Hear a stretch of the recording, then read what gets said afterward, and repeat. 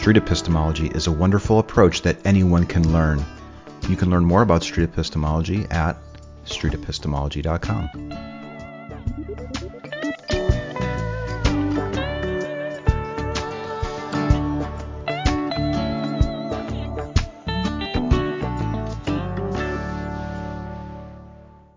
Hi, I'm Dolly, also known as Juggling Lessons. I've been a programmer and a teacher before I retired, and my current hobby is to create teaching materials for street epistemology.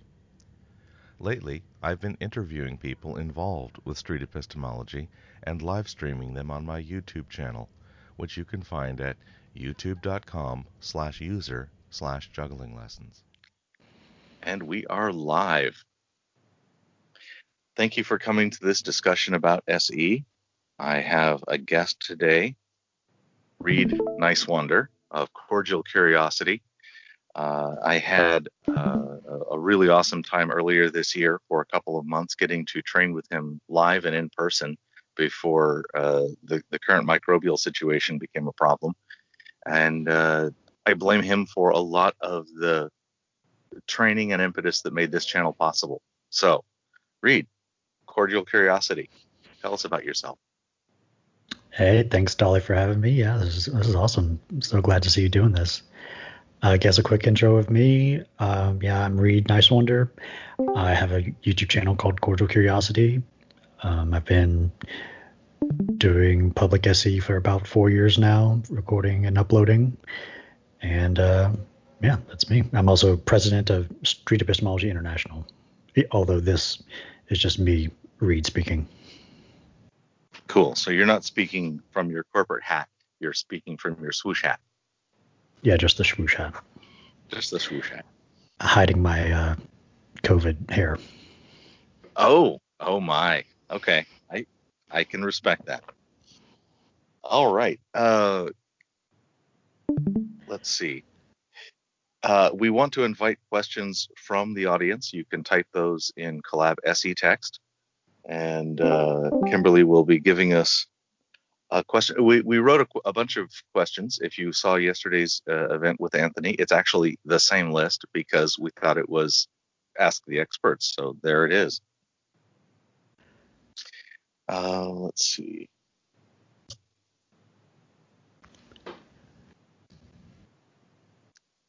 Brief technical difficulties. Be right back with that. Technical difficulties?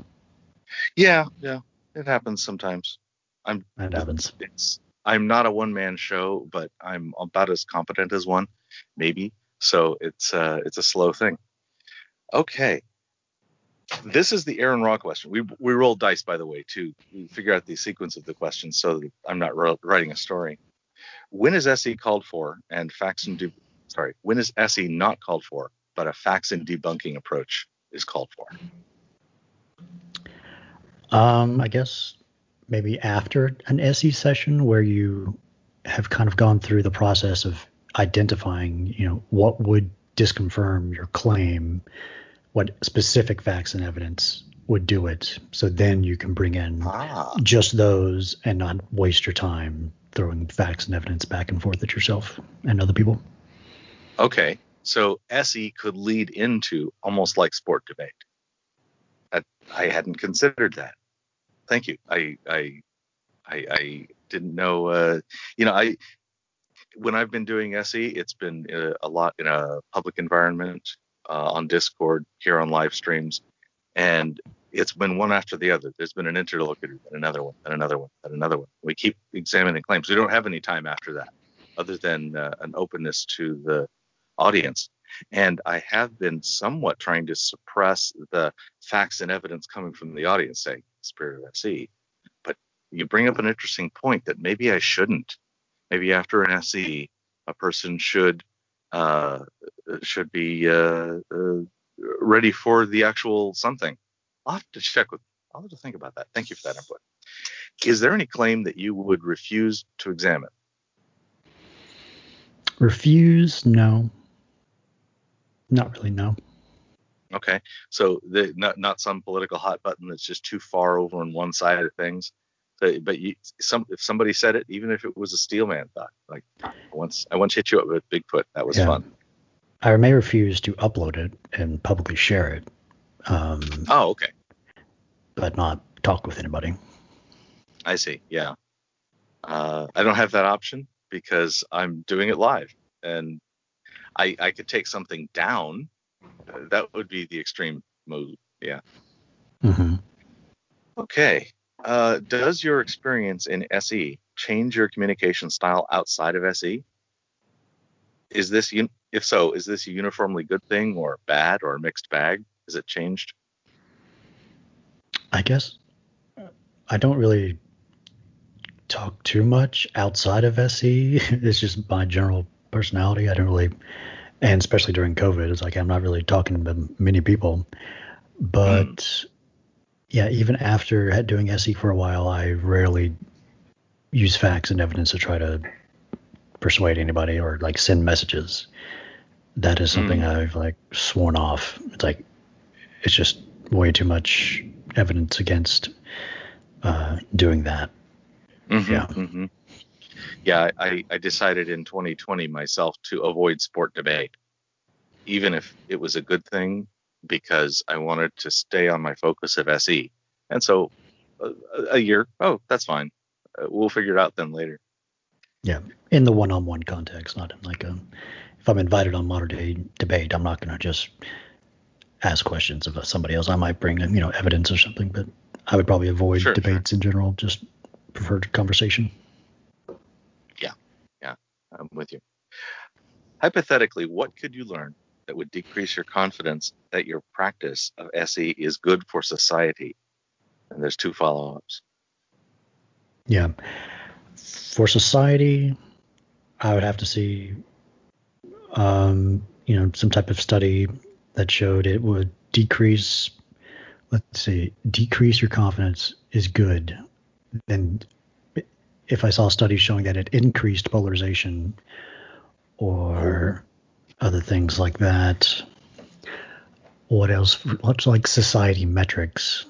I don't think it has anything to do with GDP or what other society metrics, like happiness, like how do you measure this? Society metrics. I really love the polarization answer. That really resonates with me. Yeah, all those Pew polls about, seeing the opposite side, politically, if we saw those types of things, look better in terms of, seeing the other side more empathetically, being willing to marry someone from the opposite side, those types of questions, if those improved. And we know they improved because people, either practice SE or like encountered someone or a lot of people doing SE on them. I don't know how you would make that causal connection. That's probably up to sociologists, but something like that. Okay. How about for your interlocutor? And you may have said that with the way your answer for society that sort of overlapped. Good for your interlocutor. Yeah, like studies about personal positive life outcomes. If those got better somehow through doing SE, not being depressed as much, because you understand where people are coming from, their intentions, and they have good intentions. They're not evil people, and you're not in a world where it's like evil versus good. Being able to learn more about other people, and if we had some way to measure the ability to people to think critically, if we could measure that, and if SE increased people's ability to do that, that would be good. Yeah, that would be good. So the last part is, what could you learn that would reduce your confidence that it's good for you personally? Decrease my confidence that it was good for me personally. If I just started being more sure about whatever I believed and being less empathetic about people and just more depressed about, talking with people and making the world a better place through conversation. Okay. It just seemed to like every time I talk with If you someone, start evidencing a bunch of personal costs, I see it. yeah, I just start losing my faith in humanity with every conversation, then that would be bad. Have you experienced an interlocutor having a perverse response to an Olympus, like dramatically increasing their confidence in an obviously daft or unmotivated claim?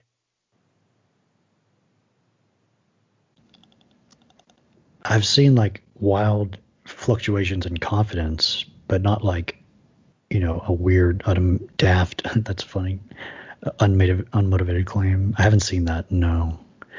I've only seen like one person, I think, talk about either it was astrology or like karma or something. Started at like 100 and then went to 0, which made me question their,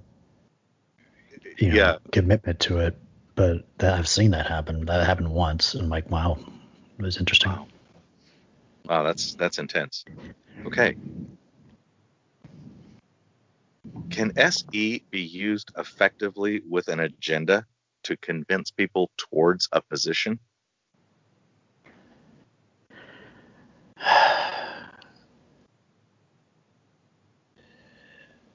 I guess, yeah. I mean, the book is a manual for creating atheists, was the original book. Yeah. Obviously, if the position you want to convert people to or create people for is atheism, then a manual for creating atheists would seem to be a good way to do that. So, but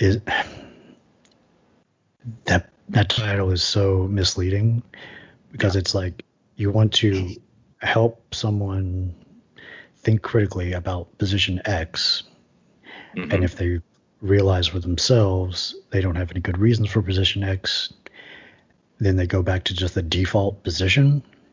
And atheism is like a very peculiar type of word because we don't really have words for like the default position for every claim.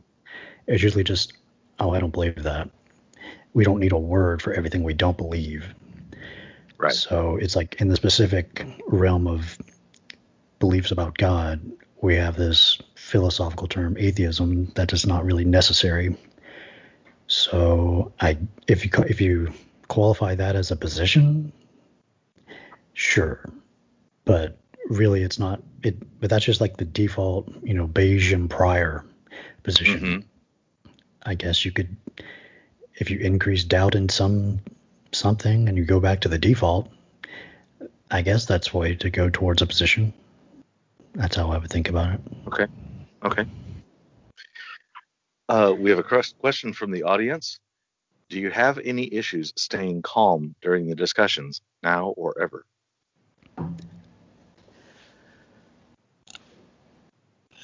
It wasn't beginning. I wasn't calm because I was just nervous, and it was just weird being out there on the trail with a table and cameras, and I didn't know what people would think of me or react. And at that point, it was weird, and I was talking with someone, and that was just something strange for me. And I was just very socially anxious in general. So in terms of being calm then, I was not calm. But now I'm totally calm because it's no big deal for me to talk with anybody or go out and, with cameras and stuff. I've seen what people react like, it's like no big deal. And talking to people about specific claims in themselves, it doesn't know. I'm still super calm. So now it's totally fine. Yes. Thank you. If you heard R2 announcing that Tigger is out in the pilot, that's all just the talk going on in the birds. So you can ignore that. It's just a feature of the show. Okay. Have you ever been emotionally moved enough in an Olympus that you needed to take a break before you were ready to do another interview? Not in really an Olympus. There was this one person, I have a video of him on my channel. It was like one of the first 20 or 30 maybe, of him talking about just his life dealing with cancer and like being really appreciative of like life. Like by the end of that, I was kind of in tears, but that had nothing to do with like an Olympus. I was just kind of listening to his story. And yeah, so that doesn't really apply to this question. So no, not really. No. Interesting. Okay.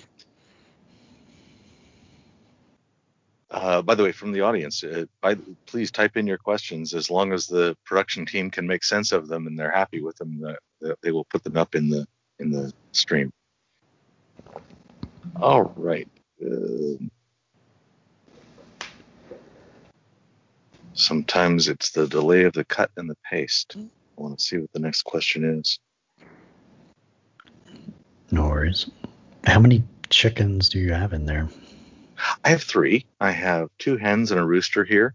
The rooster is R2 and the hens are I and sigma. And those are math terms. Okay. Do you have a favorite category of claim? Are there claims or are there claims you dread to confront? Nowadays, my favorite type of claim is like the cultural claim of like relating to social justice, critical social justice. Mm-hmm. Those are my favorite ones now. It's like that postmodern element leaking mm-hmm. into the usual liberal forms of talking about social justice. It's like it's been mm-hmm. just corrupted in that way. And I see that as a larger and larger issue nowadays. So that's my favorite category now. It used to be spiritual, religious, or supernatural claims. Any claims I fear or dread to confront. Mm-hmm. Maybe like white supremacists, like explicit, neo-Nazis. Those are just, the people themselves would be, I talked with one person at Politicon, like the first Politicon in Los Angeles I went to, like mm-hmm. outside on a table for like an hour and a half. And that was very strange. And he was like legit a white supremacist. So, but looking back, watching that footage, I was still calm and cordial with that person, and I didn't really have mm-hmm. issues. I don't think it was afraid because it was a pretty public area anyway. Yeah. But any claims, maybe like race and IQ as well. Oh boy. Race and IQ would be another claim that would be, I would dread to confront that because it's such a hot topic. Might be something I might not upload. Yes, sorry, there was a local drama, and it's fine now. But he's going to be a little noisy about it. There was an overlap of territories between the rooster and the cat. Oh okay. Dear. Yes, it'll be fine. He's just going to be slightly noisy. Okay, next question. How often do you modify your own confidence in a claim during or after an Elenchus?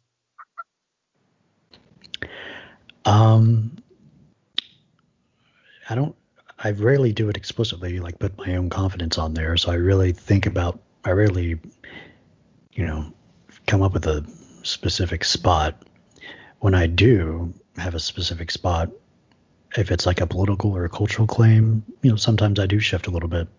Nothing like major to the opposite side, but, a little bit up or down.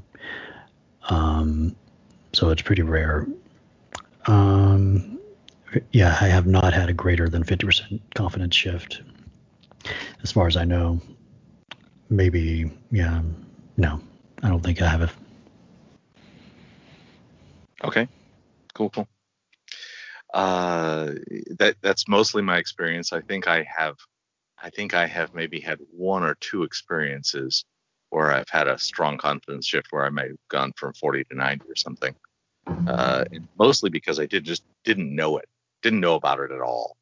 And when I say relating to an Elenchus, that involves me going back and doing the research after. I don't want to just take somebody's words as something that should shift me that far. If I do, I'm probably believing things too much, too easy. Yeah. There's a question. In discussions, I feel I have 20, 30 questions I could ask. How do you choose? The production team is choosing on the fly. Okay. In discussions, I feel I have 20, 30 questions I could ask. How do you choose? Well, there's like the general template of like making sure you understand the claim from the person, explicitly, and defining the words. So once you have that and you go into the Alinkas where you're trying to, inquire about the claim and their reasons and their reliability of their reasons. So you want to get to a point where they know what their reasons are and what a reason, if they no longer had it, would change their confidence. And then being able to know what could change their mind. And then if they revise their claim any, just kind of starting over. So you just kind of, it's like a sixth sense at some point where you don't want to ask something that makes them defensive. So you're like weighing just how they're feeling. Like, will this question push them too far? Are they willing to go this far? Are they open to contemplating this hypothetical? Do they even understand what's going on? Do I need to step back and ask even simpler questions or like a more broader question? Yeah, it's hard to know. It sounds like you're saying that the pairing comes down to practice. That I think a sixth sense is experience in this case. Is what you mean? Yeah. Yeah, you can go through the exact template, but then you start to get a feel for it, and you kind of understand the general character of the person, where they're coming from like a woo person, or are they super spiritual, super hardline religious that is like logical with their evidence, or are they relativistic, progressive or conservative. Mm-hmm. What are their values? What moral community are they coming from? Mm-hmm. And what are the sacred values of that moral community? And what are the taboos or like blasphemies of that moral community? Right. So you got to keep that in mind. I'm going to throw in I'm calling a question here. What could you give me a list of ignore the one that's just popped up. I'm going to ask your first one. Okay. Can you give me a list of like the moral communities and what those values would be? It doesn't have to be a complete list, but a few examples. There's a great white paper called The Mimetic Tribes in the Culture War 2.0 by Connor Barnes and someone else. I forgot his name. I always forget it. Anyway, they have like a spreadsheet of like the various mimetic tribes in this culture war, and one is like, you have like the rationalists, post-rationalists, the sorters, which are like the IDW, Jordan Peterson people, or the progressive activists and trans rights activists and gender critical feminists and like the more left, and then like QAnon or TradCon or various other conservative tribes, like incels, and they have like a telos, which is like a a purpose for them, and then like their sacred values and their purpose, and their main people they look up to, and their main ways of understanding the world, and their forebears, like what's their history. So that there's a great spreadsheet of all of those on that white paper. Just look up Mimetic Tribes in the Culture War 2.0. Okay. If somebody from Collab SE Text would grab that link and throw it in the text, it'd be lovely, and maybe I could include it in the doobly-doo if it's the one that makes sense. Have you observed anyone trying to do SE where they crashed and burns, failing badly enough that they couldn't finish the interview? Have I observed anyone were they like the person doing the interview? Yeah, like the examiner crashed and burned so bad that they ruined the Alinkus and couldn't finish it. Where like they had to step away, or the person maybe they had to step away, or they ruined it. they ruined the rapport and the other person broke off, that you could definitely see was a failure on the questioner's part. I've seen a lot of failures crashing and burning on like Blab back in the day. People it would mainly just dissolve into arguments and fighting and yelling at each other. In person, no, I haven't seen that. Nothing, especially with SE having to go away. No, I haven't seen that. Okay, thank you. Thank you, Imagine, for that link on the prior topic. Without pushing into people's privacy, can you tell me how your intimates see your hobby of SE? How does this affect your family and intimate relationships? Does it? We don't really talk about it. I think only I've explicitly shown, my channel to my mom, maybe a couple years ago when it was mainly religious videos, and she's religious herself. Like every single meal, like dinner, she had like prays, does the grace prayer for, for meals, like we're super religious. So we don't really talk about it that much. Okay. And, religion in general. And the rest of my family hasn't found it yet. Oh my. Wow. Okay. The next question is, has an interlocutor ever changed your views on something? It's similar to that confidence question. Yeah. I'm sure they have. I don't know any specifics though. I guess like one explicit thing was like I was talking with someone about like prostitution or sex work, and like I was maybe 85, and by the end of the conversation I was like 90 that should be a thing. So like that's as much as I've gone, I think. Wow. Okay, cool. Next question.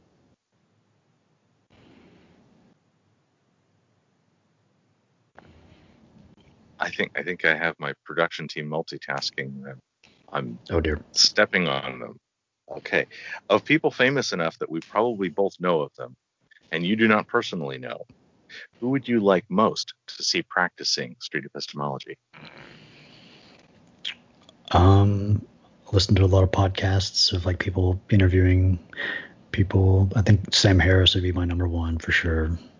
Okay. If he Sam did more SE type interviewing, especially if it's someone who he disagrees with.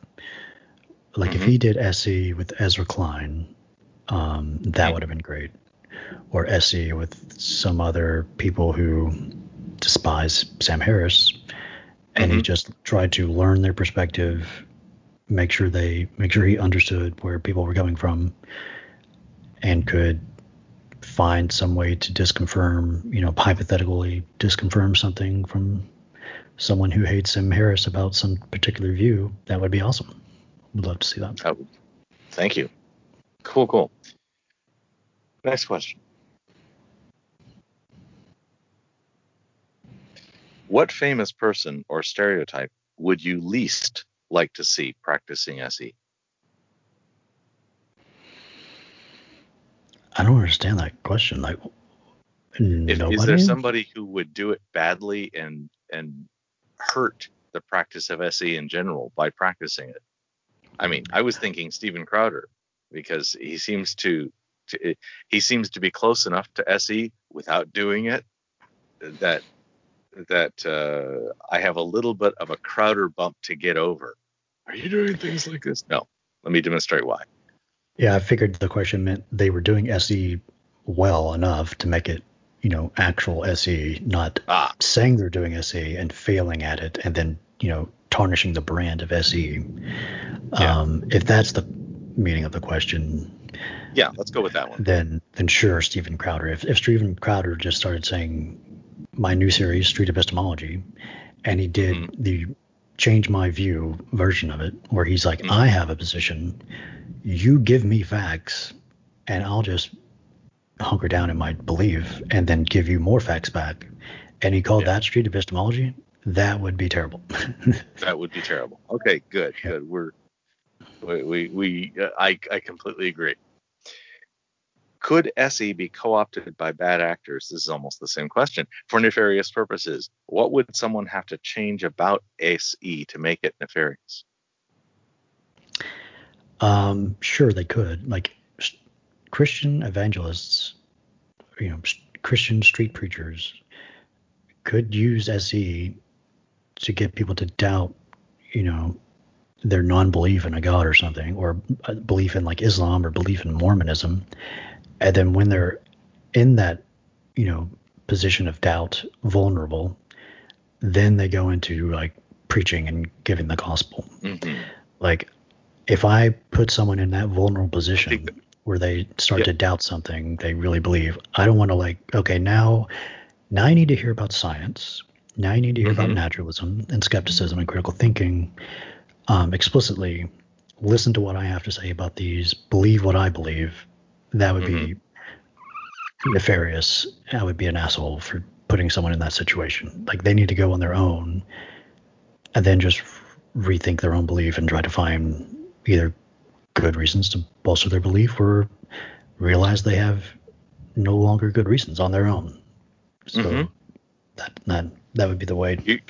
Your description is exactly the Columbo tactic. That's the outline of the Columbo tactic by I think a guy named Greg. Greg Kokel. Yeah, and that is use SE up until the point where you just start preaching. Does Kokel say to preach afterwards or not? I think that's what I understood in the presentation, but I haven't read his book. I watched some videos where he presented the idea, and I have my own outline built from that. So I'm just working off the memory of his videos from Kokel.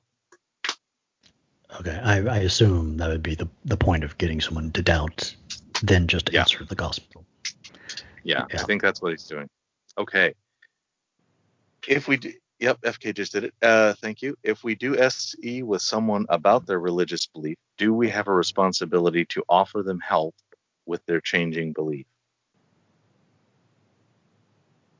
I'm going to call this the Anthony McBosco question. Okay. I don't know if they're I don't know. If we help someone about their religious belief, do we have a responsibility to offer to help them with their changing belief? Responsibility? No. Okay. Not really. Maybe I defer with Anthony on this. It's not my responsibility to educate you on a different belief or your own belief. I can continue the conversation and we can explore your belief further. And if you get suicidally depressed or something, then maybe I have then I would have responsibility to make sure you get help if that happened. Yeah. But beyond that, it's no, it's up to you. Okay, cool. Thank you for that. Next question. Why don't we use SE with minors? Why don't we do SE with minors? It's just creepy. If you're by yourself with a random minor, then it's creepy. Especially talking about some deeply held belief like a god or something. That's a personal family belief. And if a kid talked with me, went back to their parents and said, "Mommy, I don't believe in God anymore," that's kind of a bad situation. And that's a dangerous situation. For yourself, probably. But if people want to let their kid talk about whatever with you and they give permission and they don't mind you talking about a god, I think Tia was a minor. I assume she was. I assume she was, but her mom was right there, encouraging her to talk about it. So as long as the parent is there and there's permission and consent, I don't mind to talk with the minor. Yeah, that's been But my rule. if No minors unless your parents are involved, and then yeah, fine. Yeah, indeed. Mommy evolution is true. Yeah. Yeah. I could see that. Mommy. Have you experienced an interlocutor that was dishonest about their position in a context where steel manning is not specifically welcomed? And let me clarify steel manning. There's steel manning in the short term is repeating back somebody's argument as well as they said it. Steel manning in the long term is like in debate practice where you argue from a position that you don't actually hold. And that's what I mean. We yeah, use that just a an lot. aside, don't conflate steel manning with just repeating back or representing their position accurately. Like steel manning should be adding something or changing something, some position in some fundamental way that increases its robustness. Because it's on the opposite of straw man. It's a changed Yeah. and better. Okay. Like Right. if you use steel manning that way, you could say straw manning and it would mean the same thing. Right. If you're not, Okay. if you're just, I don't mean. So I should call that mirroring. What are the terms I should use for that short term repeat back their argument? Just mirroring is fine, or summarizing back, confirming that you understood. Okay. Just maybe clarifying. Mm-hmm. Okay, so mirroring, clarifying. Good. Okay, so back to the question, because now I went off into a context thing. Where is it? Have you experienced an interlocutor that was dishonest when steel manning wasn't an open option? I think so. I think I have. Like, I don't know for sure. I've had a few flat earthers. Mm-hmm. One I know for sure, actually. He just came from like a group of friends who were just off to the side watching. So I'm very confident he was just fucking with me. Okay. And then another person just randomly in Griffith Park also talking about flat Earth, and he was like 50% flat Earth, which is strange. I think he was just playing. Yeah, that's weird. Yeah. That's just weird. So okay. I'm sure there are more, but yeah, those two come to mind. Indeed. If you reach a point where your interlocutor says that they would change their confidence given X evidence, and you have this evidence, should you produce it? Should you present it? I think you answered this question a little bit, but let's revisit. Where they would change their confidence given X evidence, and you have this evidence.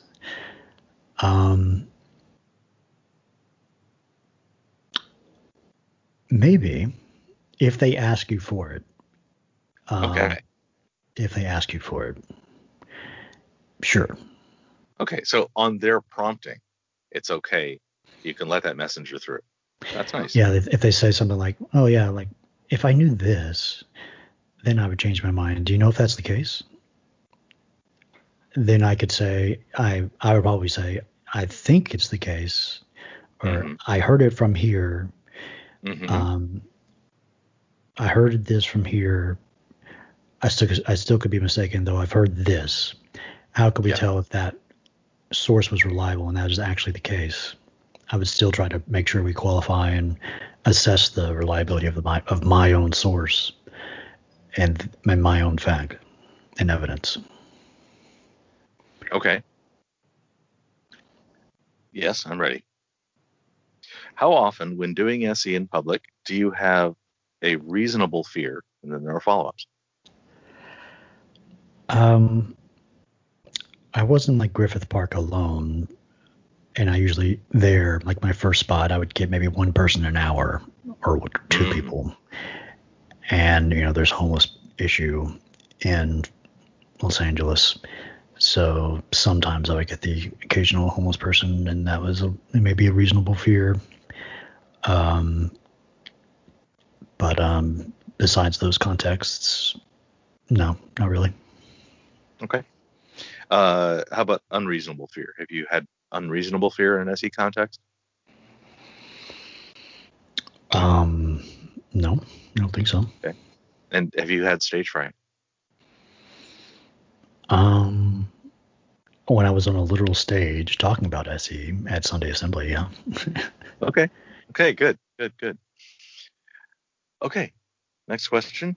Are there any aspects of formal SE that you've personally integrated into your personal conversations? Building rapport helps. Mm-hmm. Any aspects of formal SE? I mean, wouldn't I just be doing SE if I was doing some type of formal SE aspect? I mean, I guess. I guess it's a question of, would you find yourself asking an SE type question without going into SE or setting up the consent or setting up the understanding of the Elenchus and those kind of things? Yeah, maybe I like go straight to asking a disconfirmation question, or how could we know if this is mistaken? I just go straight to that question if I have, if I am short on time or something. Yeah, sure. Okay. Have you had at least 10 Elenchus in both public and online? Meaning, I know you've had way more than 10 Elenchus in public. Have you had at least 10 Elenchus online? I think I have in Blab's days. Okay. I think I maybe talked with a few people there. Online, I just talked with. Were you there when I talked to this alien guy? It was some Twitch streamer with like 250,000 followers talking about aliens. No, I don't think I know that one. That was maybe a month ago. I might upload that now that aliens is kind of in the news. Okay. I want to do more though. Now, especially now that we're doing, in the COVID situation, I want to figure out a way to do it. And I also want to do VR SE. Okay. That would be cool. Like I have the Oculus Quest, which is like VR headset, where it's just by the controllers and the headset by itself, no other accessories or computers or whatever. And they have, online multiplayer type games where I can go and do this event. People like what's it called? Like something VR space or something, where people have like virtual living rooms or virtual movie theaters or just campfires, and you can watch videos or you can talk with people. And that would be cool to try to. That would be very cool. Do SE. What's the buy-in on something like that? Is that less than $1,000 to get to that, or how much? I think around 500 to 600 for the headset. Yeah.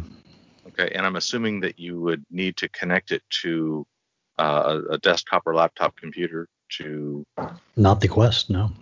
No, the Quest just talks to the Wi-Fi. Wi-Fi only. Yeah, it's got cameras and sensors in the controllers and the headset, and you just designate a specific area on the floor, like you draw it with the controller, virtually, and it's like stay in this space and you're good. It's really cool. Wow. Okay. Well, I'm terribly interested to see that. I'm not sure how it relates to SE. But I'm sure that something about body language and something matters, and I would love to see that.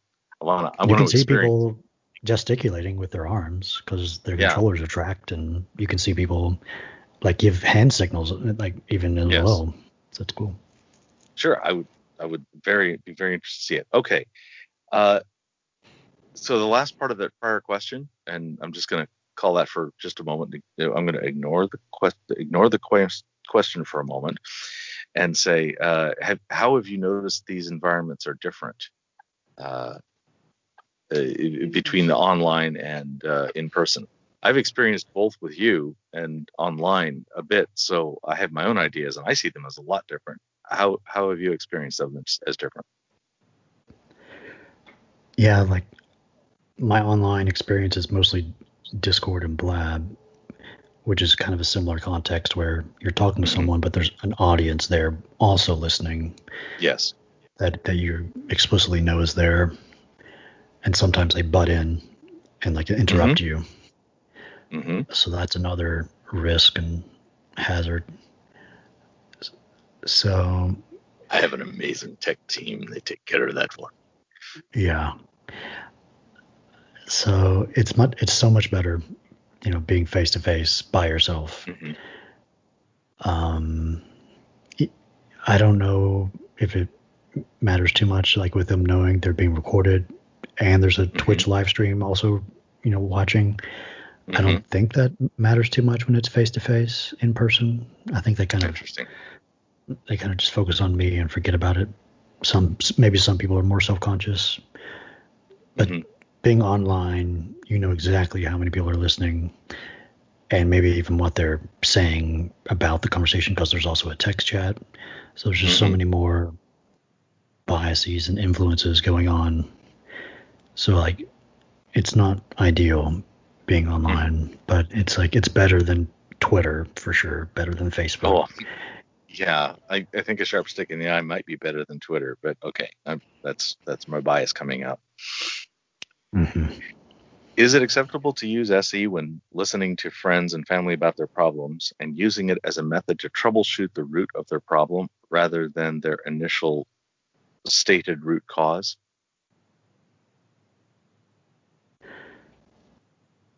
Maybe. Meaning, if they have misattribution error, is this a good thing to use with friends and family?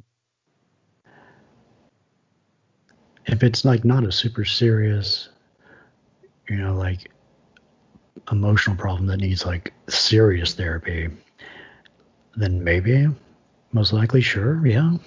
You can. It's kind of like SE is kind of like a cognitive behavioral therapy for like claims. Yeah.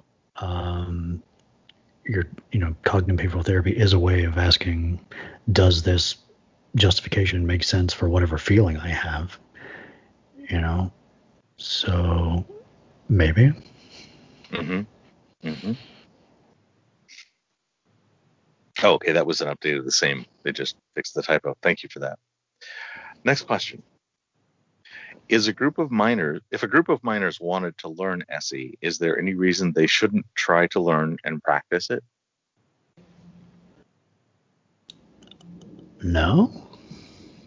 Okay. Yeah, no. Any reason? Good.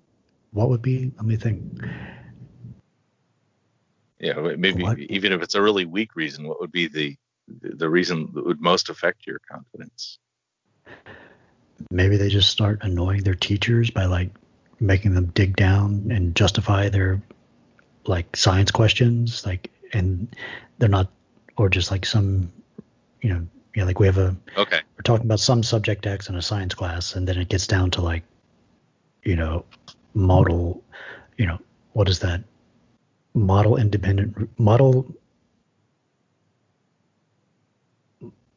something realism. Like you get down to the philosophical bedrock of like the philosophy of science after a bunch of questions. So like something like that. That'd be funny. Yeah, that would be funny. Okay, next one. Are you aware of some of the criticisms of SE? Some see it as dishonest and maybe even manipulative. And if so, do you think there is some merit to some of that? Yeah, especially at the beginning.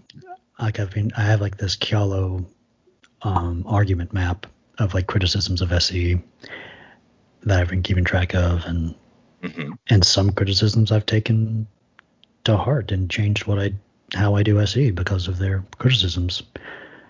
Like making sure I get consent, and especially for religious claims, and making sure it's obvious my goal in the conversation, and if they want to know where I'm coming from, I will tell them.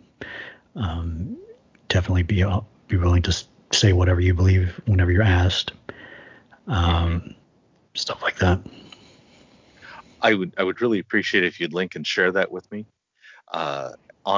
In my personal life, I attempt to get 10, ideally 20% of my input and exposure to things from people I know I disagree with. So for my channel, I want to mirror that and have at least 10, ideally 20% of my content be engaging with the critics of SE. So I have a slot for shows about criticisms of SE and guests who would like to criticize SE, and the thing you're talking about would allow me to do a show without even a guest who might want to be confrontational. I appreciate that. And sometimes I search for street epistemology on Twitter, and I find like a podcast by apologists, And I try to listen to everyone that I hear, like just a general interest in general, but also hearing the criticisms of what they say. So I ask you and everybody else listening, if you see any good criticisms of SE, the ones you would take the most seriously, please link them to me. I want to cover those. I want to cover the best ones, not the low-hanging fruit that's easy to defeat. We can do some of that, but and so I really invite that kind of thing. Next question, please. What actions could the examiner take that would disqualify a conversation from being SE by your personal standard? Yeah, here's one of the questions I tried to give notes on. I guess it's really just sending messages, trying to give facts and evidence. That's an obvious disqualifier, especially if the person didn't ask for it. Mm-hmm. I'm trying to think of others. Just being angry. Yeah. Yelling Negative at them, report. Yeah. insulting them, the general stuff like that.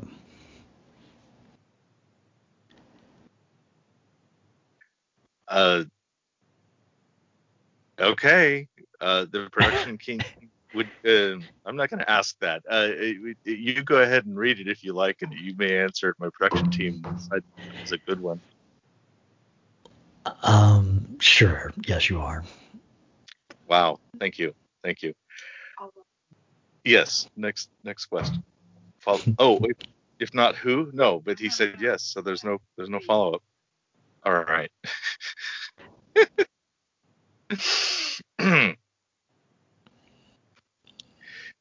Next question, please. If it hasn't been asked already, why did Reid start doing SE? How did you come across it?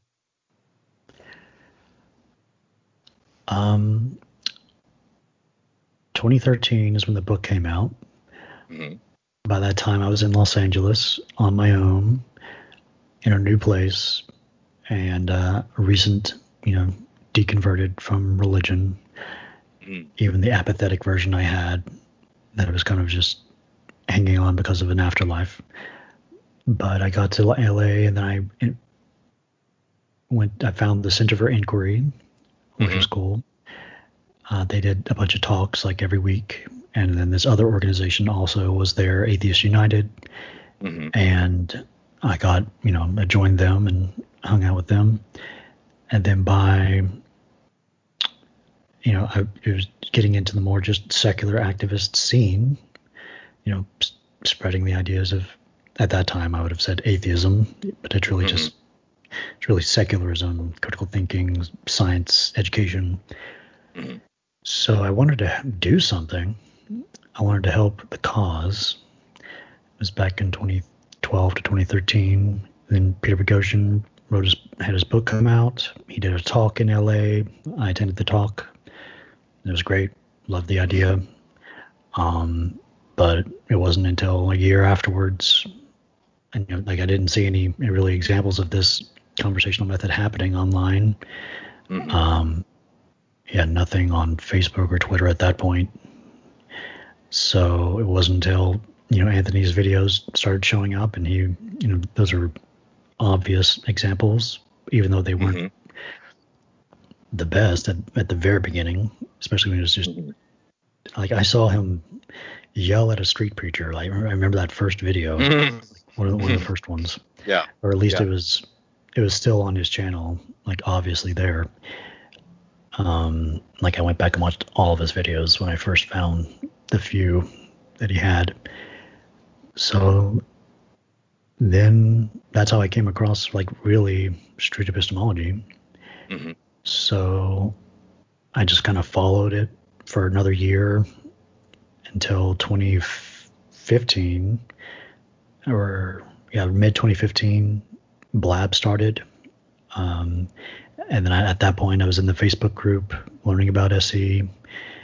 And then we just practiced on Blab for a year until it shut down. And at that point, Anthony had tons of videos. There were many people uploading videos.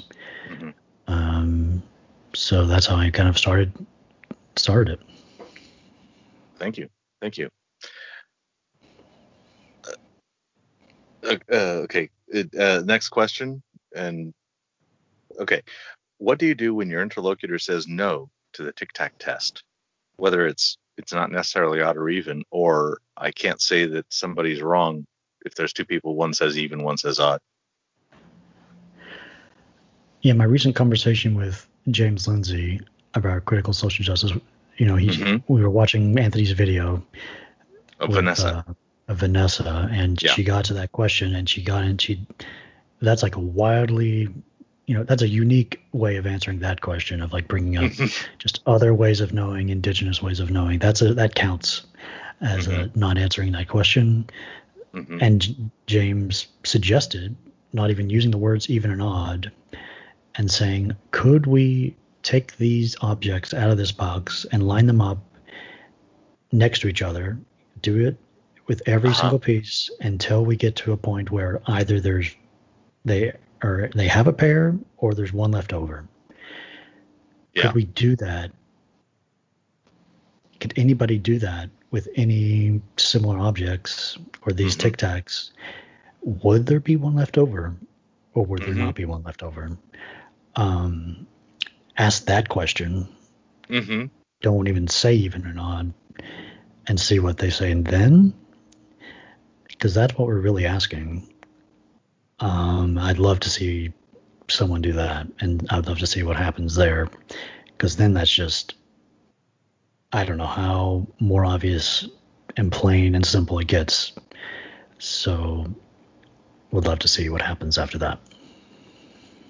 Okay. Next question. Which book would you suggest as the first for people interested in SE? A Manual for Creating Atheists, or How to Have Impossible Conversations, or something else?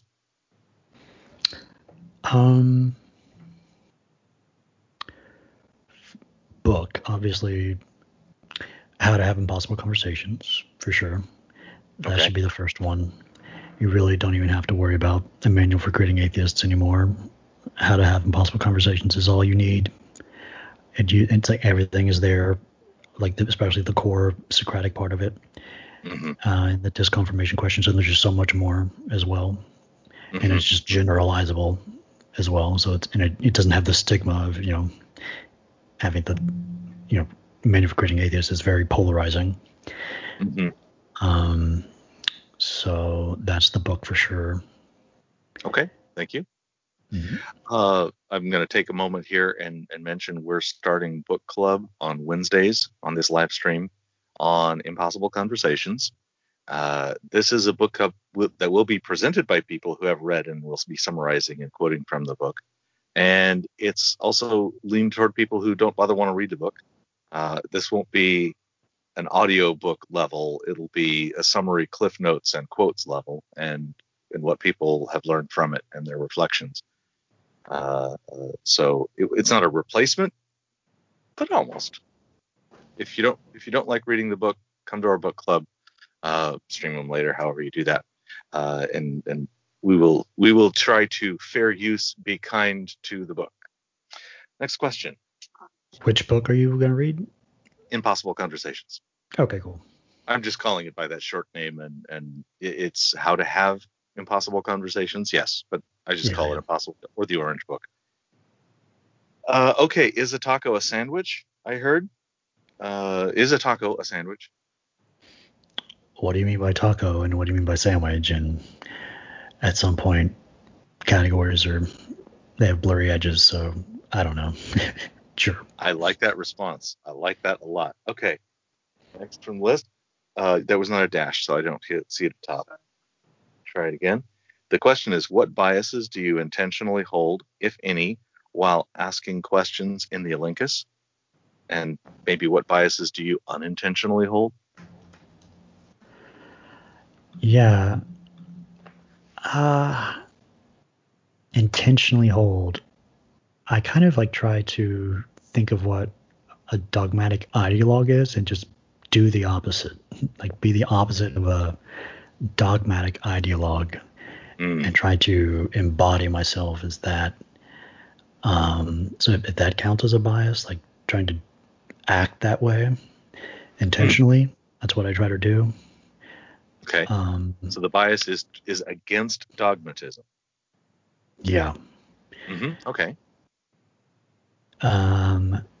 Which includes like being open to whatever they're saying, kind of assuming that you're wrong from the begin with, and they know whatever is true, and I'm just listening and trying to learn whatever their reasoning is, and it's just starting from that position. Unless they ask for what my position is, and then I kind of change out of that. So then also biasing towards, once we get into the Elenchus and their reasoning and connecting their reasoning to the claim, then I have a bias towards, valid and soundness of the argument. Are they even using the same words? Is any of the words they're using in this reason connected to the claim?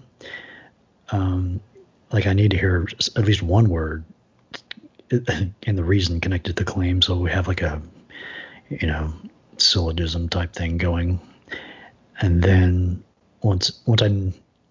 if they give a reason that's not even valid, then I can ask questions about the validity of that structure. But if it's valid, then we can go into the soundness of the structure of the argument.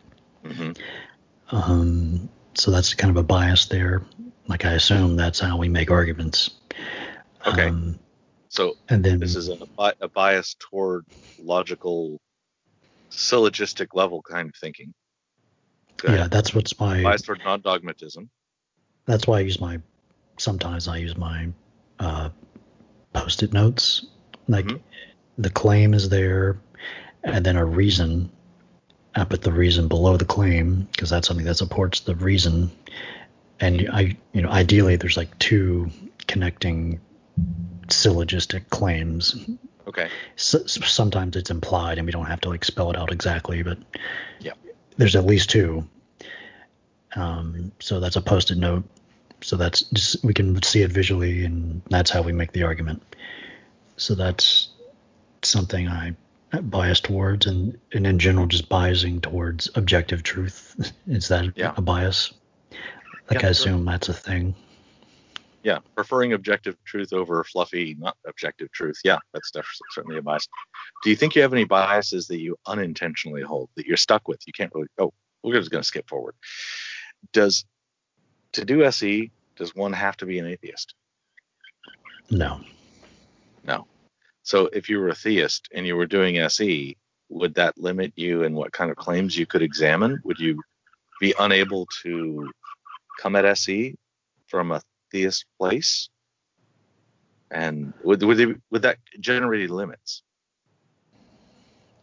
I've yet to see it successfully done, like to the level of, Anthony or just the other people that post videos of a theist doing it neutrally with a God claim. I've yet to see it done to my satisfaction.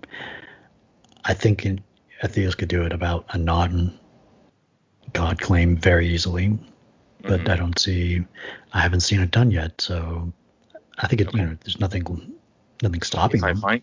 If I find any theists that are doing SE well, I'm going to try to invite them on the live stream as a guest interrogator. Awesome. So yes. Now there was a comment. I think you really need to get a theist on here. That's scheduled for Thursday. I have a Mormon missionary that wants to explain the claim that the Book of Mormon is both a valid historical record and is the Word of God. So thank you for that. Okay, next question. And what we're just over an hour. Do you have an out? Free. Are you feeling okay? This is still going well? I don't want to push you to the end. All right. I haven't seen it yet. Have you ever read any reviews or criticisms of How to Have Impossible Conversations? And if so, have they impacted your approach? There was one specific article on, I think, Arc Digital. I forgot exactly what the criticisms were, but I think it was definitely a criticism and negative, but they just misunderstood.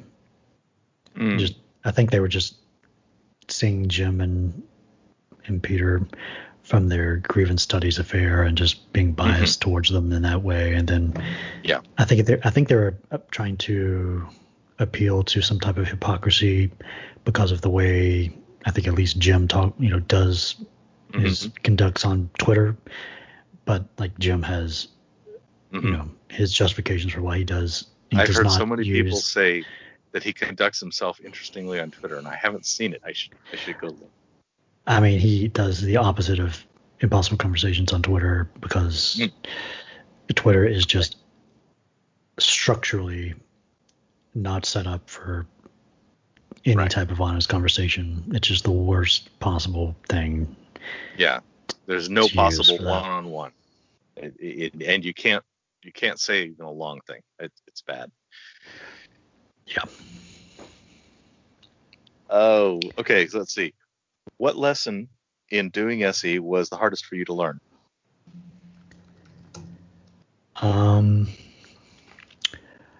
Shooting the messenger, not giving evidence or facts to try to, if they just knew this thing, I could tell them to them and they would change their mind. It's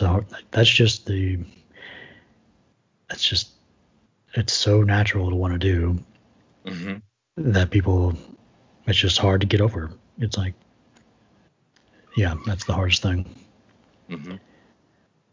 What lesson do you think is commonly the hardest for people learning this method? Is it the same thing? Do you think shooting the messenger, or do you think there might be another one that competes for being the difficult part? Depending on your personality, just staying emotionally neutral, or just maybe not like deadpan as me, but just not being angry or defensive when talking with someone. I guess that's a big thing for most people. And also shooting the messenger. Yeah, shooting the messenger. What results of an elenchus are, well, I'm not sure how to say it, the most rewarding, the best grade, the highest satisfaction, however you see it. What are those rewards of an elenchus that you're looking for, and how often do you achieve that high mark? Seeing people go into like system 2 thinking for at least 3 seconds or more. It's the spider on the ceiling face. It's like something like that. That's cool. And then also them like explicitly thanking me for helping them rethink whatever their reasoning was for whatever claim, and just being super happy and appreciative of having gone through the process, like seeing it as like some type of fun exercise, and just being very positive about it by the end. And what fraction of your elenchus do you think achieve that high mark? The system 2 thinking, maybe a third of the time, like explicitly for that amount of time, at least 3 seconds. Yeah, and then them explicitly thanking me, maybe 5% of the time. Okay, thank you. And then the next question: what's an elenchus? What is an elenchus? It's the Q&A portion of the Socratic method. Begin and wonder, find a hypothesis, and then try to go through the elenchus to test the hypothesis.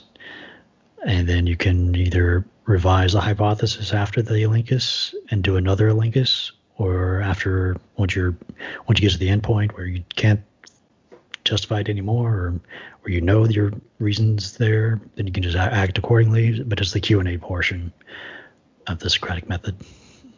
Okay, thank you. What topic do you feel holds the most cognitive dissonance for yourself in SE and maybe out? So 2 ways. Topic you feel holds the most cognitive dissonance for yourself.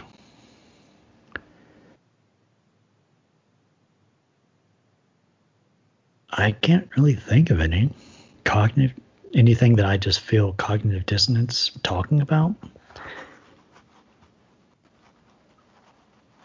I don't know. Okay. I have no idea. So, Do you have any examples? If you just don't have examples of cognitive dissonance that you're up against in yourself, then I'd almost have to reframe the question of what do you think people would have the most cognitive dissonance about that they talk to you about? But that's a completely different question. So, list question.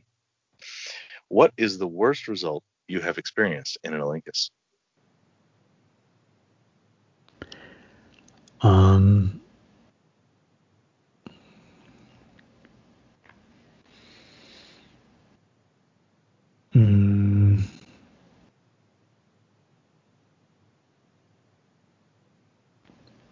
trying to think of times where someone just got really angry, or just like the Politicon conversations are new, and they're just kind of boring, and I'm mainly not even getting to the Olympus, and it's just clarifying their claims and getting their reasoning, and I have no way of, like, at that point, testing their stuff. But that's not really in the Olympus. Well, okay, but so maybe in the attempt at an Olympus, basically you weren't able to get there. You weren't able to set up the starting conditions. Yeah, that's a bad result. Sure, that's not like scary though. I mean, it seems like, that didn't work, but they're not angry or threatening to sue me. There's a playlist on my channel where I went out and did some live streams on YouTube, and it's unlisted. And there's one person in particular talking about, is Antifa a terrorist organization? And then we got into kids in cages and other things, and he was just very angry. Like he explicitly flipped over the timer like 5 times. Like he wanted to continue the conversation and yell at me, or so that was probably the worst experience. Okay, so the guy just kept extending the time, and you let him. I kept asking questions and trying to learn from him, but I think he was trying to break me down. But I was just asking questions and trying to understand the position, and he would ask me about my position and tried to make sure am I an enemy? Am I someone who does not believe what he believes?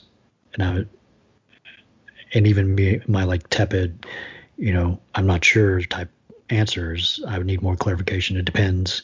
He was not happy about those responses, and he just kept, having, yelling at me.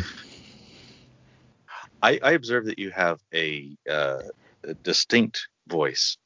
I could tell your voice anytime I hear it, and you are actually my example of not just calm like Reid Nicewonder.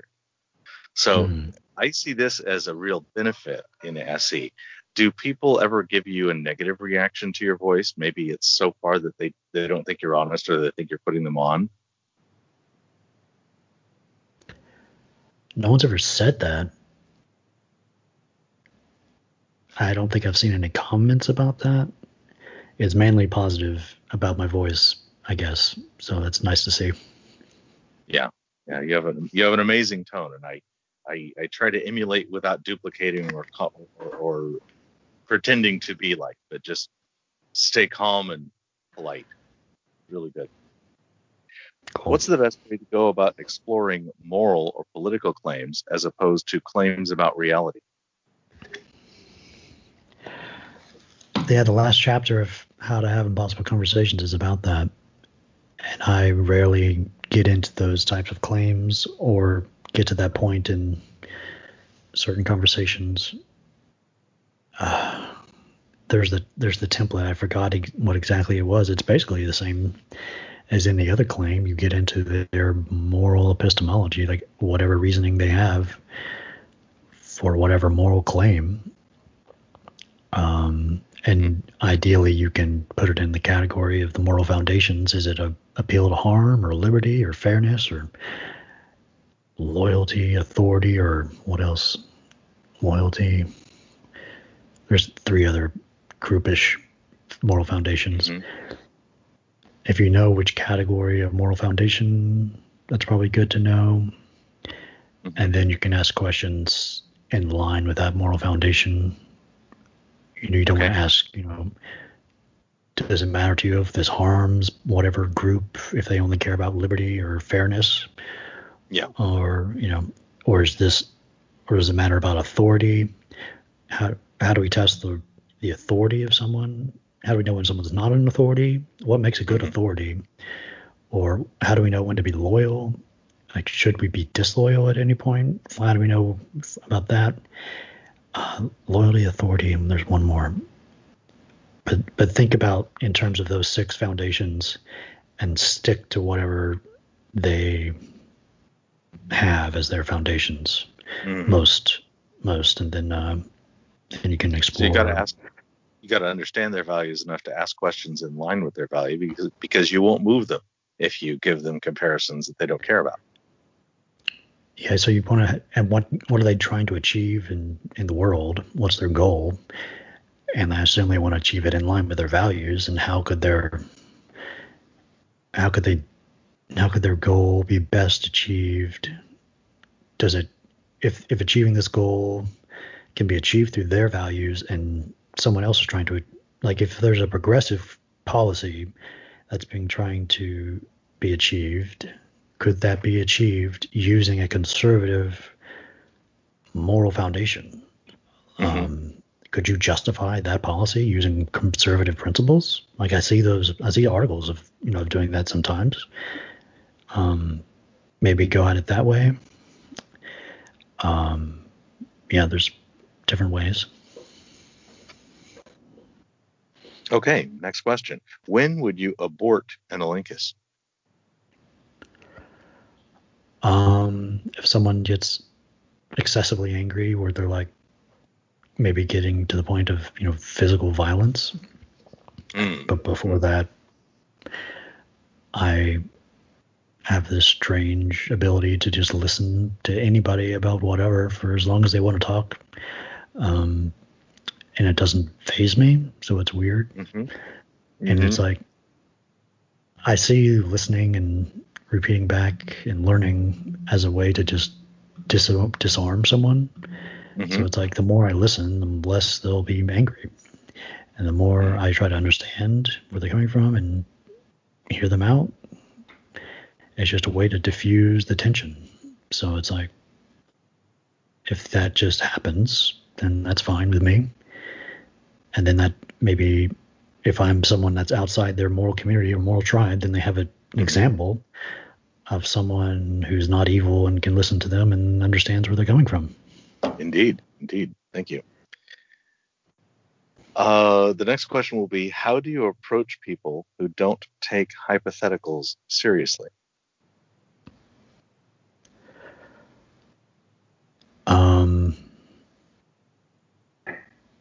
That happens a lot. How do you approach that? I guess you could switch to outsider tests. Okay. Is outsider tests hypothetical questions? I guess that is also hypothetical questions. Well, it wouldn't have to be hypothetical, because you probably could honestly come up with an example of someone you've spoken to that at least approximately holds the position you're saying. So it's a real thing. There is a real person who really does hold that. Yeah, like, have you heard about people who live in India and understand and believe in Vishnu? But the next question would be, if that person or if someone like that came up to the table, or if you, like, that's a hypothetical. If they came up and said something, or how can we say that without being in a hypothetical situation? Maybe I don't know. I have spoken to a Hindu person who believes, based on the validity of their scripture, that their moral code is absolutely correct. And that sounds like what you've said to me. How can I tell that you're right and they're wrong?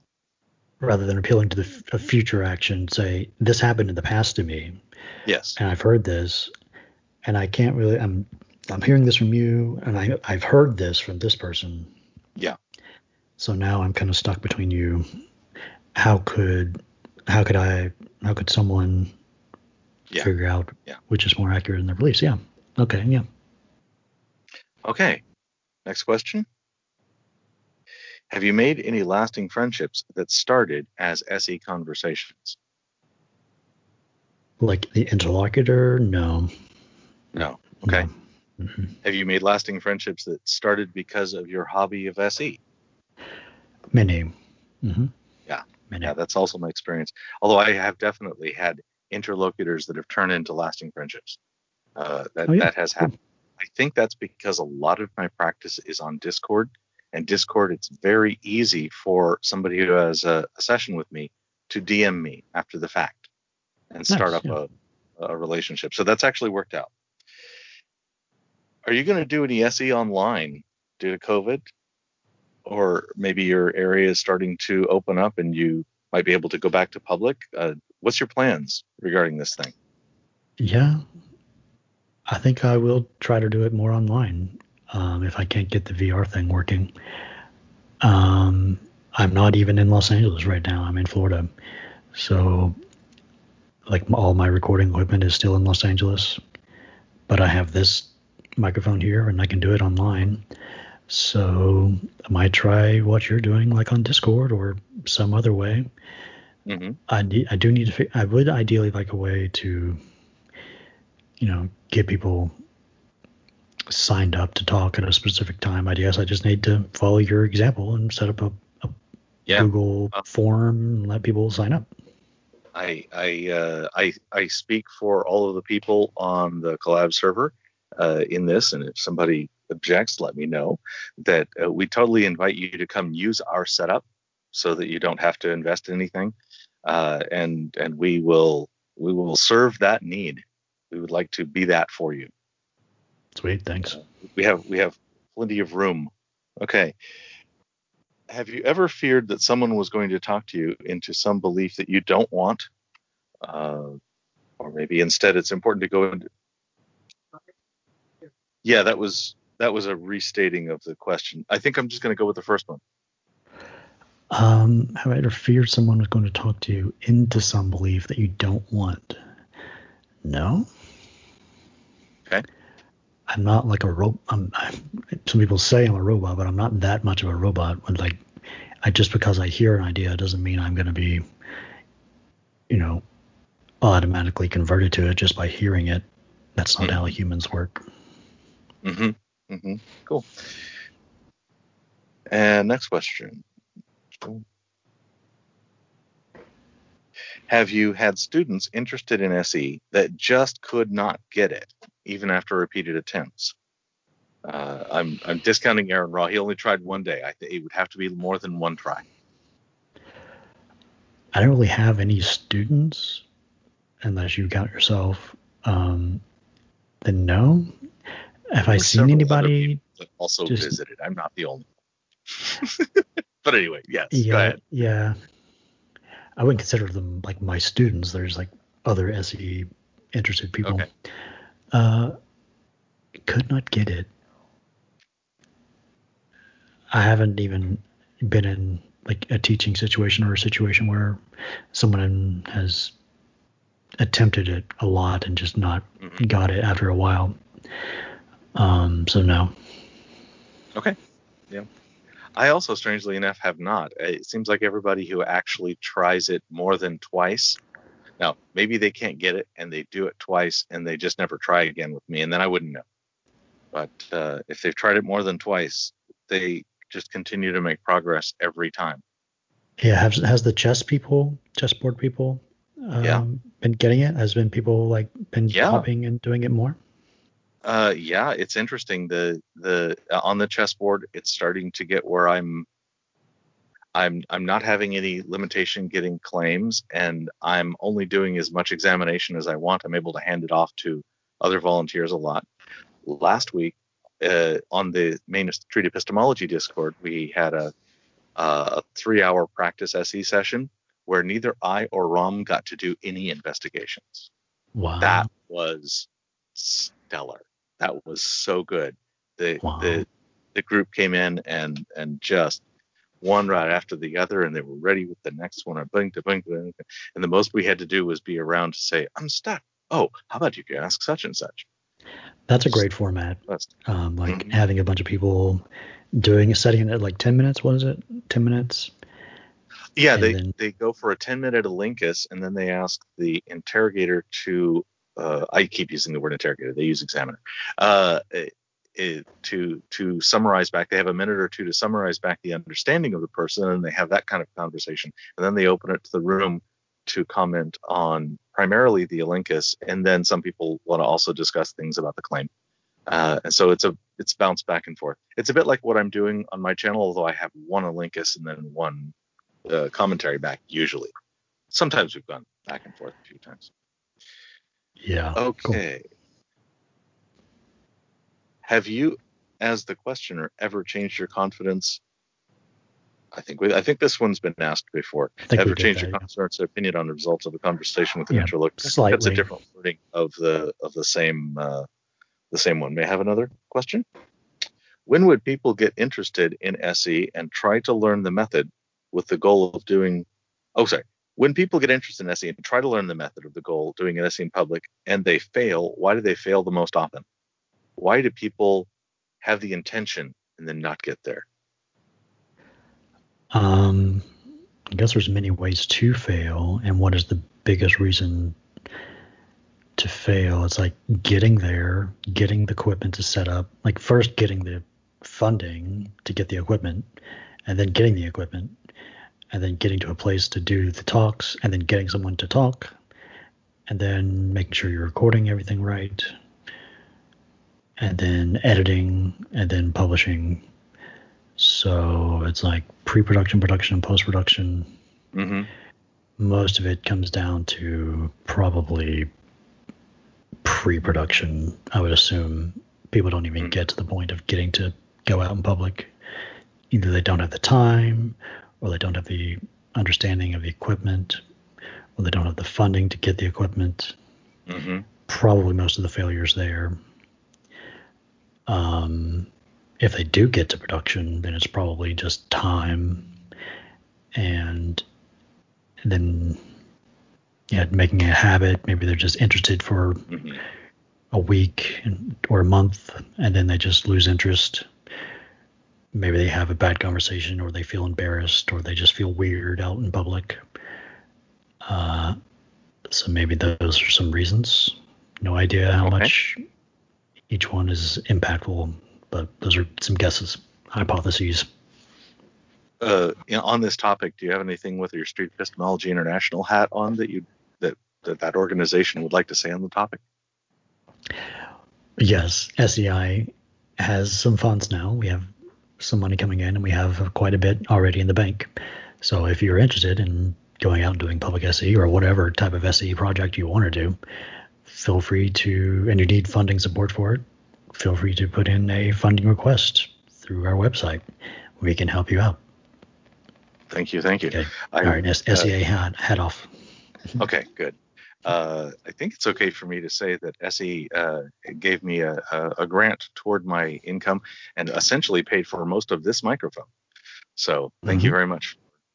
Sure. You've been putting our funds to good use, so it's great. Thank you. That's what we want to see. Do you keep a file of everyone you've ever SE'd in the off chance that they reach out to you so that you can track their progress? I don't keep a file. I do create a new conversation note in the Notes app on my iPad, and I just looked at it, and it's now above. It's 1,001 notes. But I'm sure there's more, conversations I didn't make a note about. So, but I have over 1,000 notes, awesome, for each conversation. So that's the most I do in terms of keeping track of whoever I talk to. It's just the first name of the person. Yeah. And I bet in some cases there's some terabyte drives in a closet somewhere that also holds some record of the conversation. Indeed. Yeah, I keep all my footage. I don't delete anything as well. Okay. Yes. Okay. Is there anyone famous enough that we would probably both know of them that you would refuse to interrogate?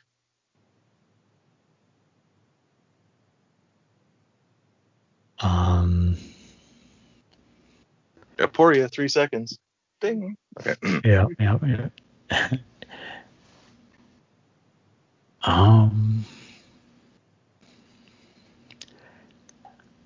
Probably. I'm sure somebody. Why would I refuse to interrogate them? I don't know. I have a list for myself Probably of no. those. It's a category for me. It would probably I assume start I'm with the not top gonna. at Donald Trump. You wouldn't want to interrogate him? Nope, and because he fits in the category, that would probably also include maybe even Ken Ham or basically powerful people whom, if I ended up pushing them into a corner and making them look bad, could cause me legal or societal big trouble. They'd have power to push back hard. Oh, you'd be afraid of the consequences if you made them look stupid. Right. Like an exception I would make in that category would be, say, Elon, only because I trust that my conversation with him wouldn't generate that kind of power. But I'm not sure I could do the same with, say, Jeff Bezos. And I'm just picking names out of the hat here. So really big, powerful people intimidate me, and I bow to that intimidation. Okay, that makes sense. What evidence would you need to be convinced of the existence of a God?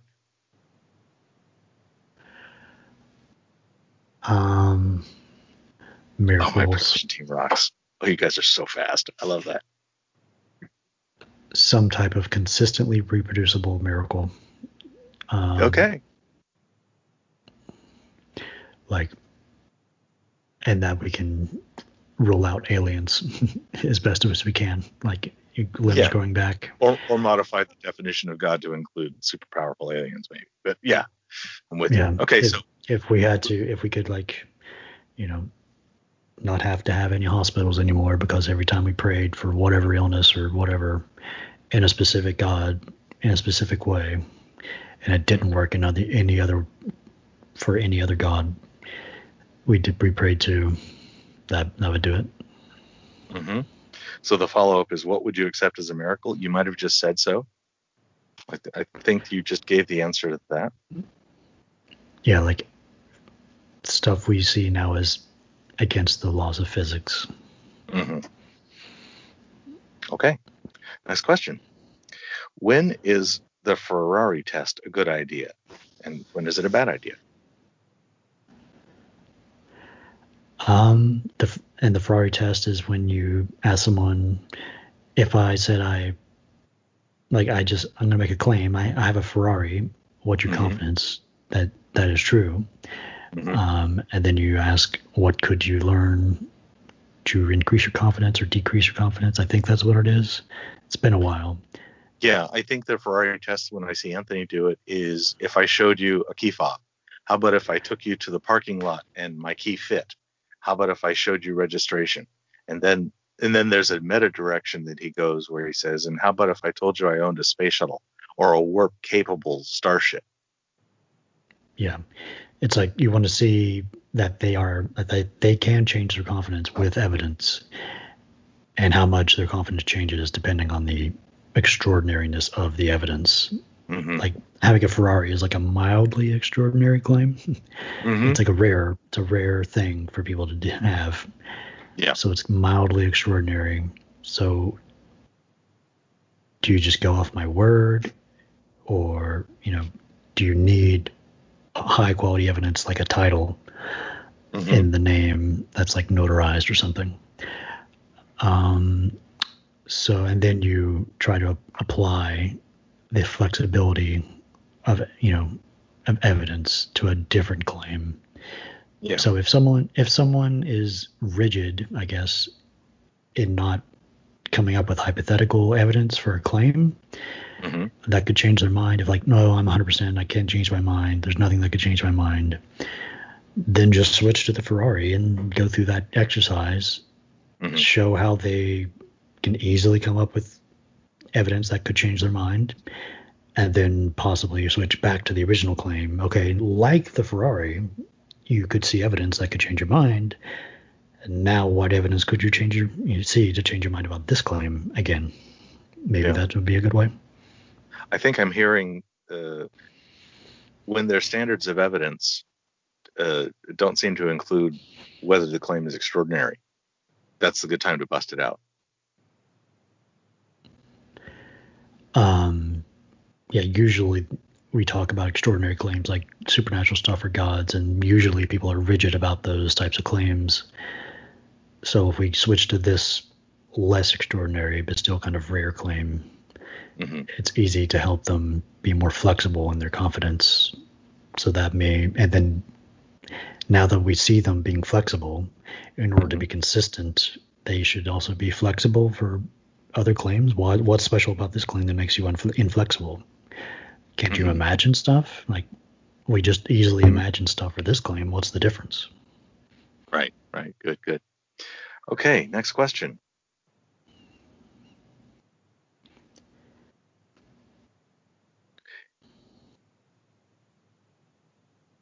And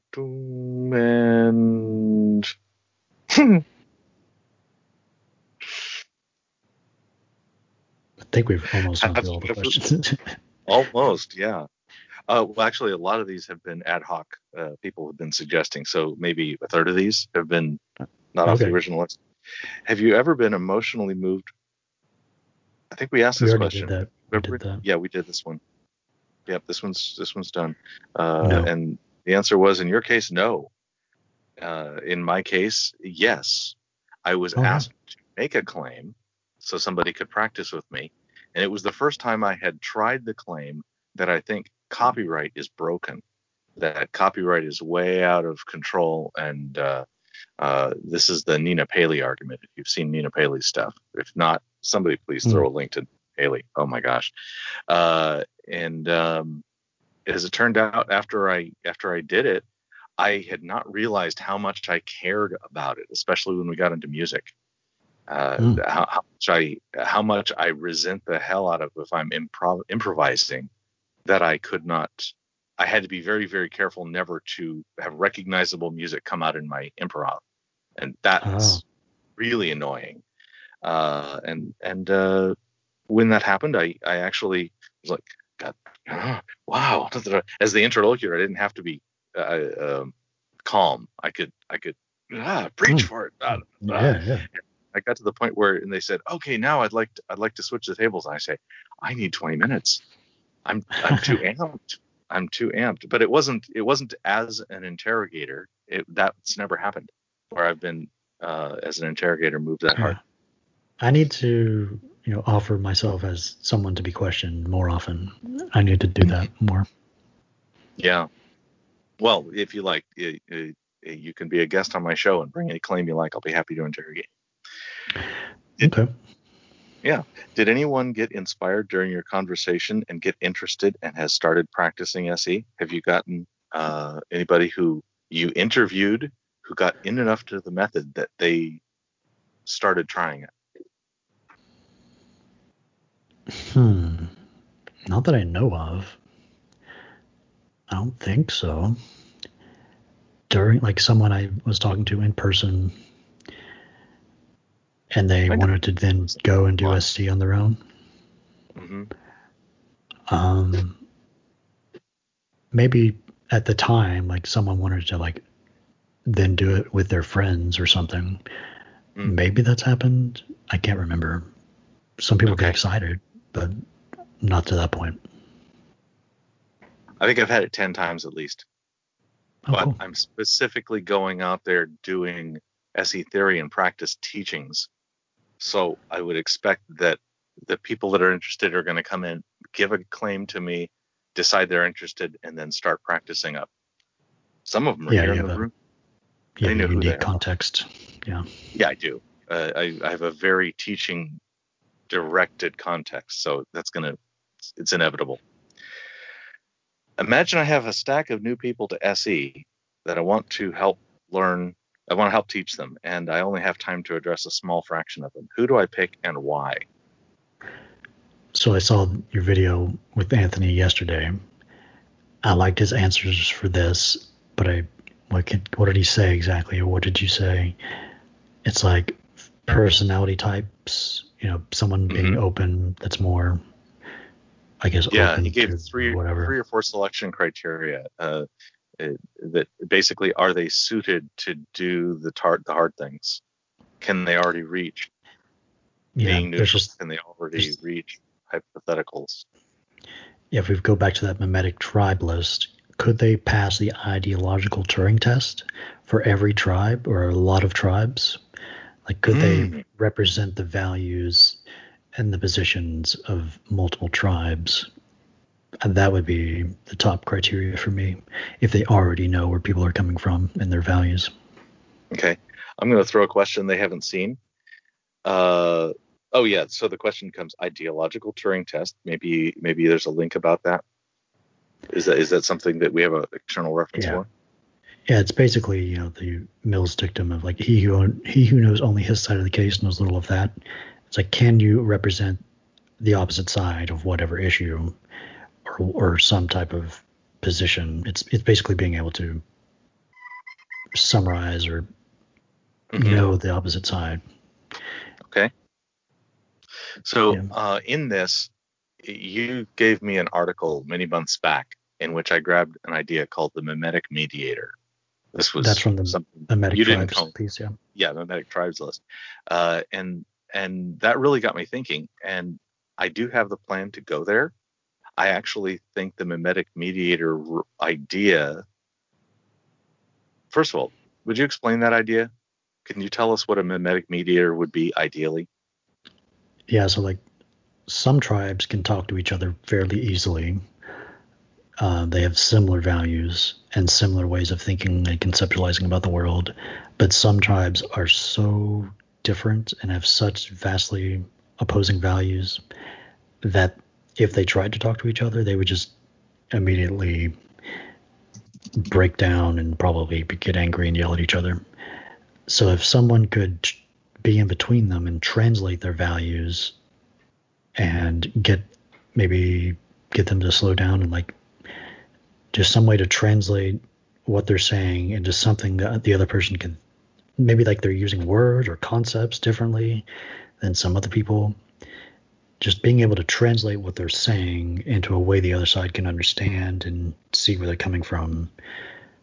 That's what I think a mimetic mediator is. It's like that. It's not even a real thing at this point. It's still like, what is the, like, we need something to mediate between vastly different tribes in some way, and we don't even know what that is at this point. So feel free to experiment.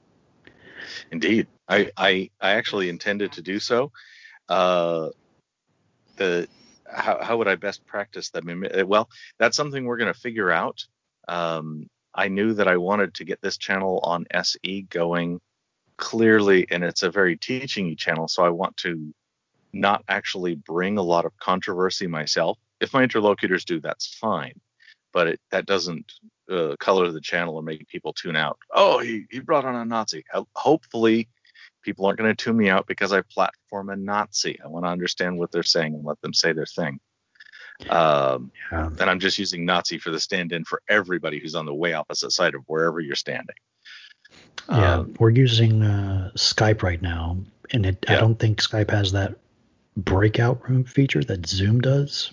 And I want to test this breakout room feature in Zoom using this mimetic mediator idea, where they don't even see each other and they don't even know who they're talking to.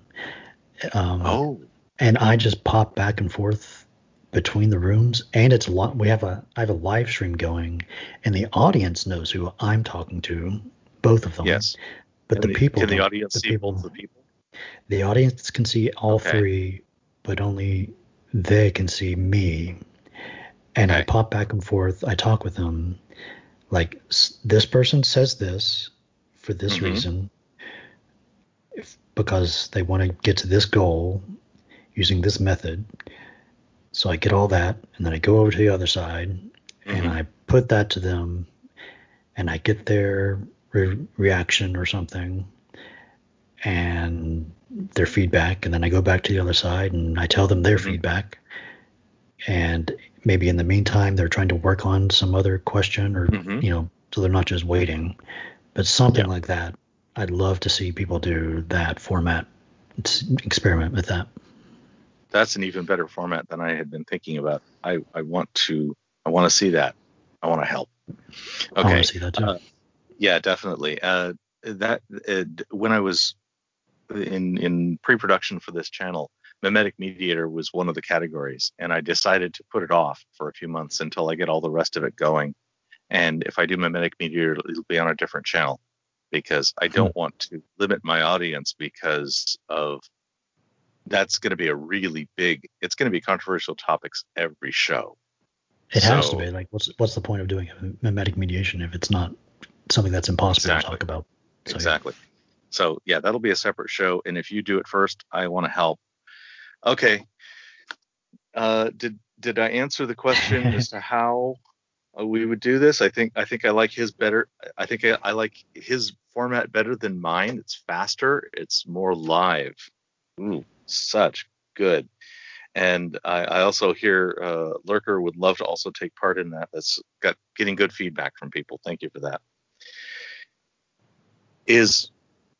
What actions must the interrogator perform to qualify a conversation as SE? What are the minimum things you have to do to get up to it's your version of SE? Yeah, I had this written down just to make sure. Okay, here's my list. It's probably not my full list, but here's some things. Mm-hmm. Get confirmation from the interlocutor. You fully understand their claim with clear definitions. Mm-hmm. Getting confirmation from them, like them saying, "Yeah, that's right. Mm-hmm. That's what I'm saying."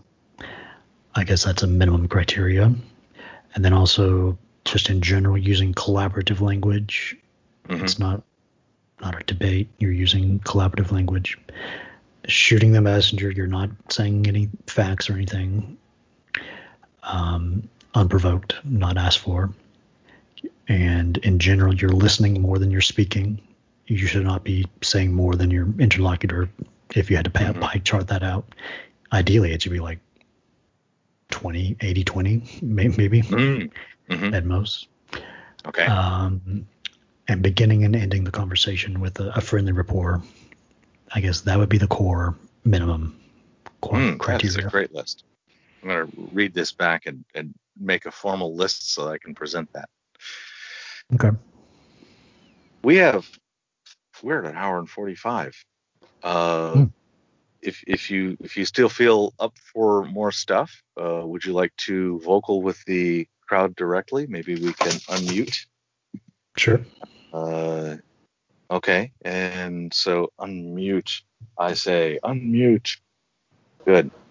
Now everybody in the room should be able to unmute themselves and just ask your questions. Be polite. Okay. There's another question on the screen. Want to answer that in the meantime? Sure. What would you like to see new people do with or bring to street epistemology? Just more experimentation. Like, the goal is getting people to reflect and reconsider their beliefs. And we have various methods to do that we've tried that seem to be working. But feel free to try new things and see what else works. Just more experimentation. Are there any people up for giving your voice in? I will just continue to ask questions if nobody actually manages to speak up. What, if it happens, usually makes you most excited to do SE? Most excited to do SE. Like, when I'm doing SE at the time, that makes me excited that I'm doing it. It's similar to like the other question of like what counts as like a good SE conversation. No, I think motivation. I think it's what is in your motivation when you do SE. Why are you in the short term most excited to do SE? What motivates you in that moment? Basically, when people say, I've never thought about it before like that, or like seeing an obvious example of where someone has believed something strongly for a long time that they've never thought about, and it's really the first time they thought about it deeply, and they're just appreciative of having gone through that process. Like, that's What's great? That's the best. Love that. That's the best. Excellent. Flash, who's allowed to speak his own question, probably wants me to read, have you ever used a hypothetical Christian with a real Hindu? I think I did. Did I? I had that one conversation with the Hindu at what college did we go to? What's that college we go to? UCLA.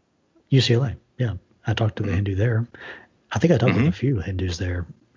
Maybe there's one I haven't uploaded. And I think I did use a hypothetical Christian or someone. I think I did try that once. So yeah, it's a thing. Mm-hmm.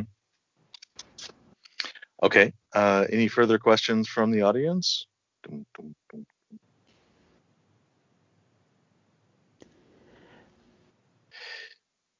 Is there anything that we haven't talked about today that you'd like my audience to know about?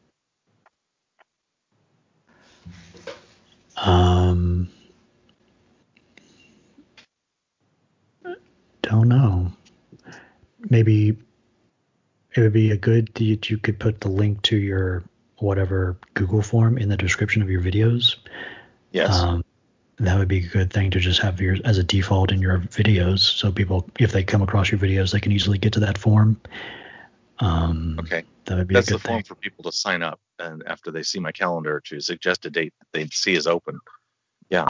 I will add that. Yeah, and if you're like recently, that link wasn't. It just went to your YouTube channel. It didn't go to your calendar, but I think it's probably fixed now. So that's something. And what else do they need to know? I don't really know. Okay. Out of questions. Kimberly says, we've finished our list. This has been fantastic. I really appreciate this, sticking it out the whole time and doing all these things. Yeah, I want to say thank you. You have actually been the inspiration that made my channel happen. And I have been really, really, really pleased with what I've learned from and through you. I look forward to the mimetic mediator. I want to see your version before I even start mine. It would be several months before I could start mine. I need to get this channel completely proper on its feet and focused before I start doing anything that could distract me. So I really look forward to that.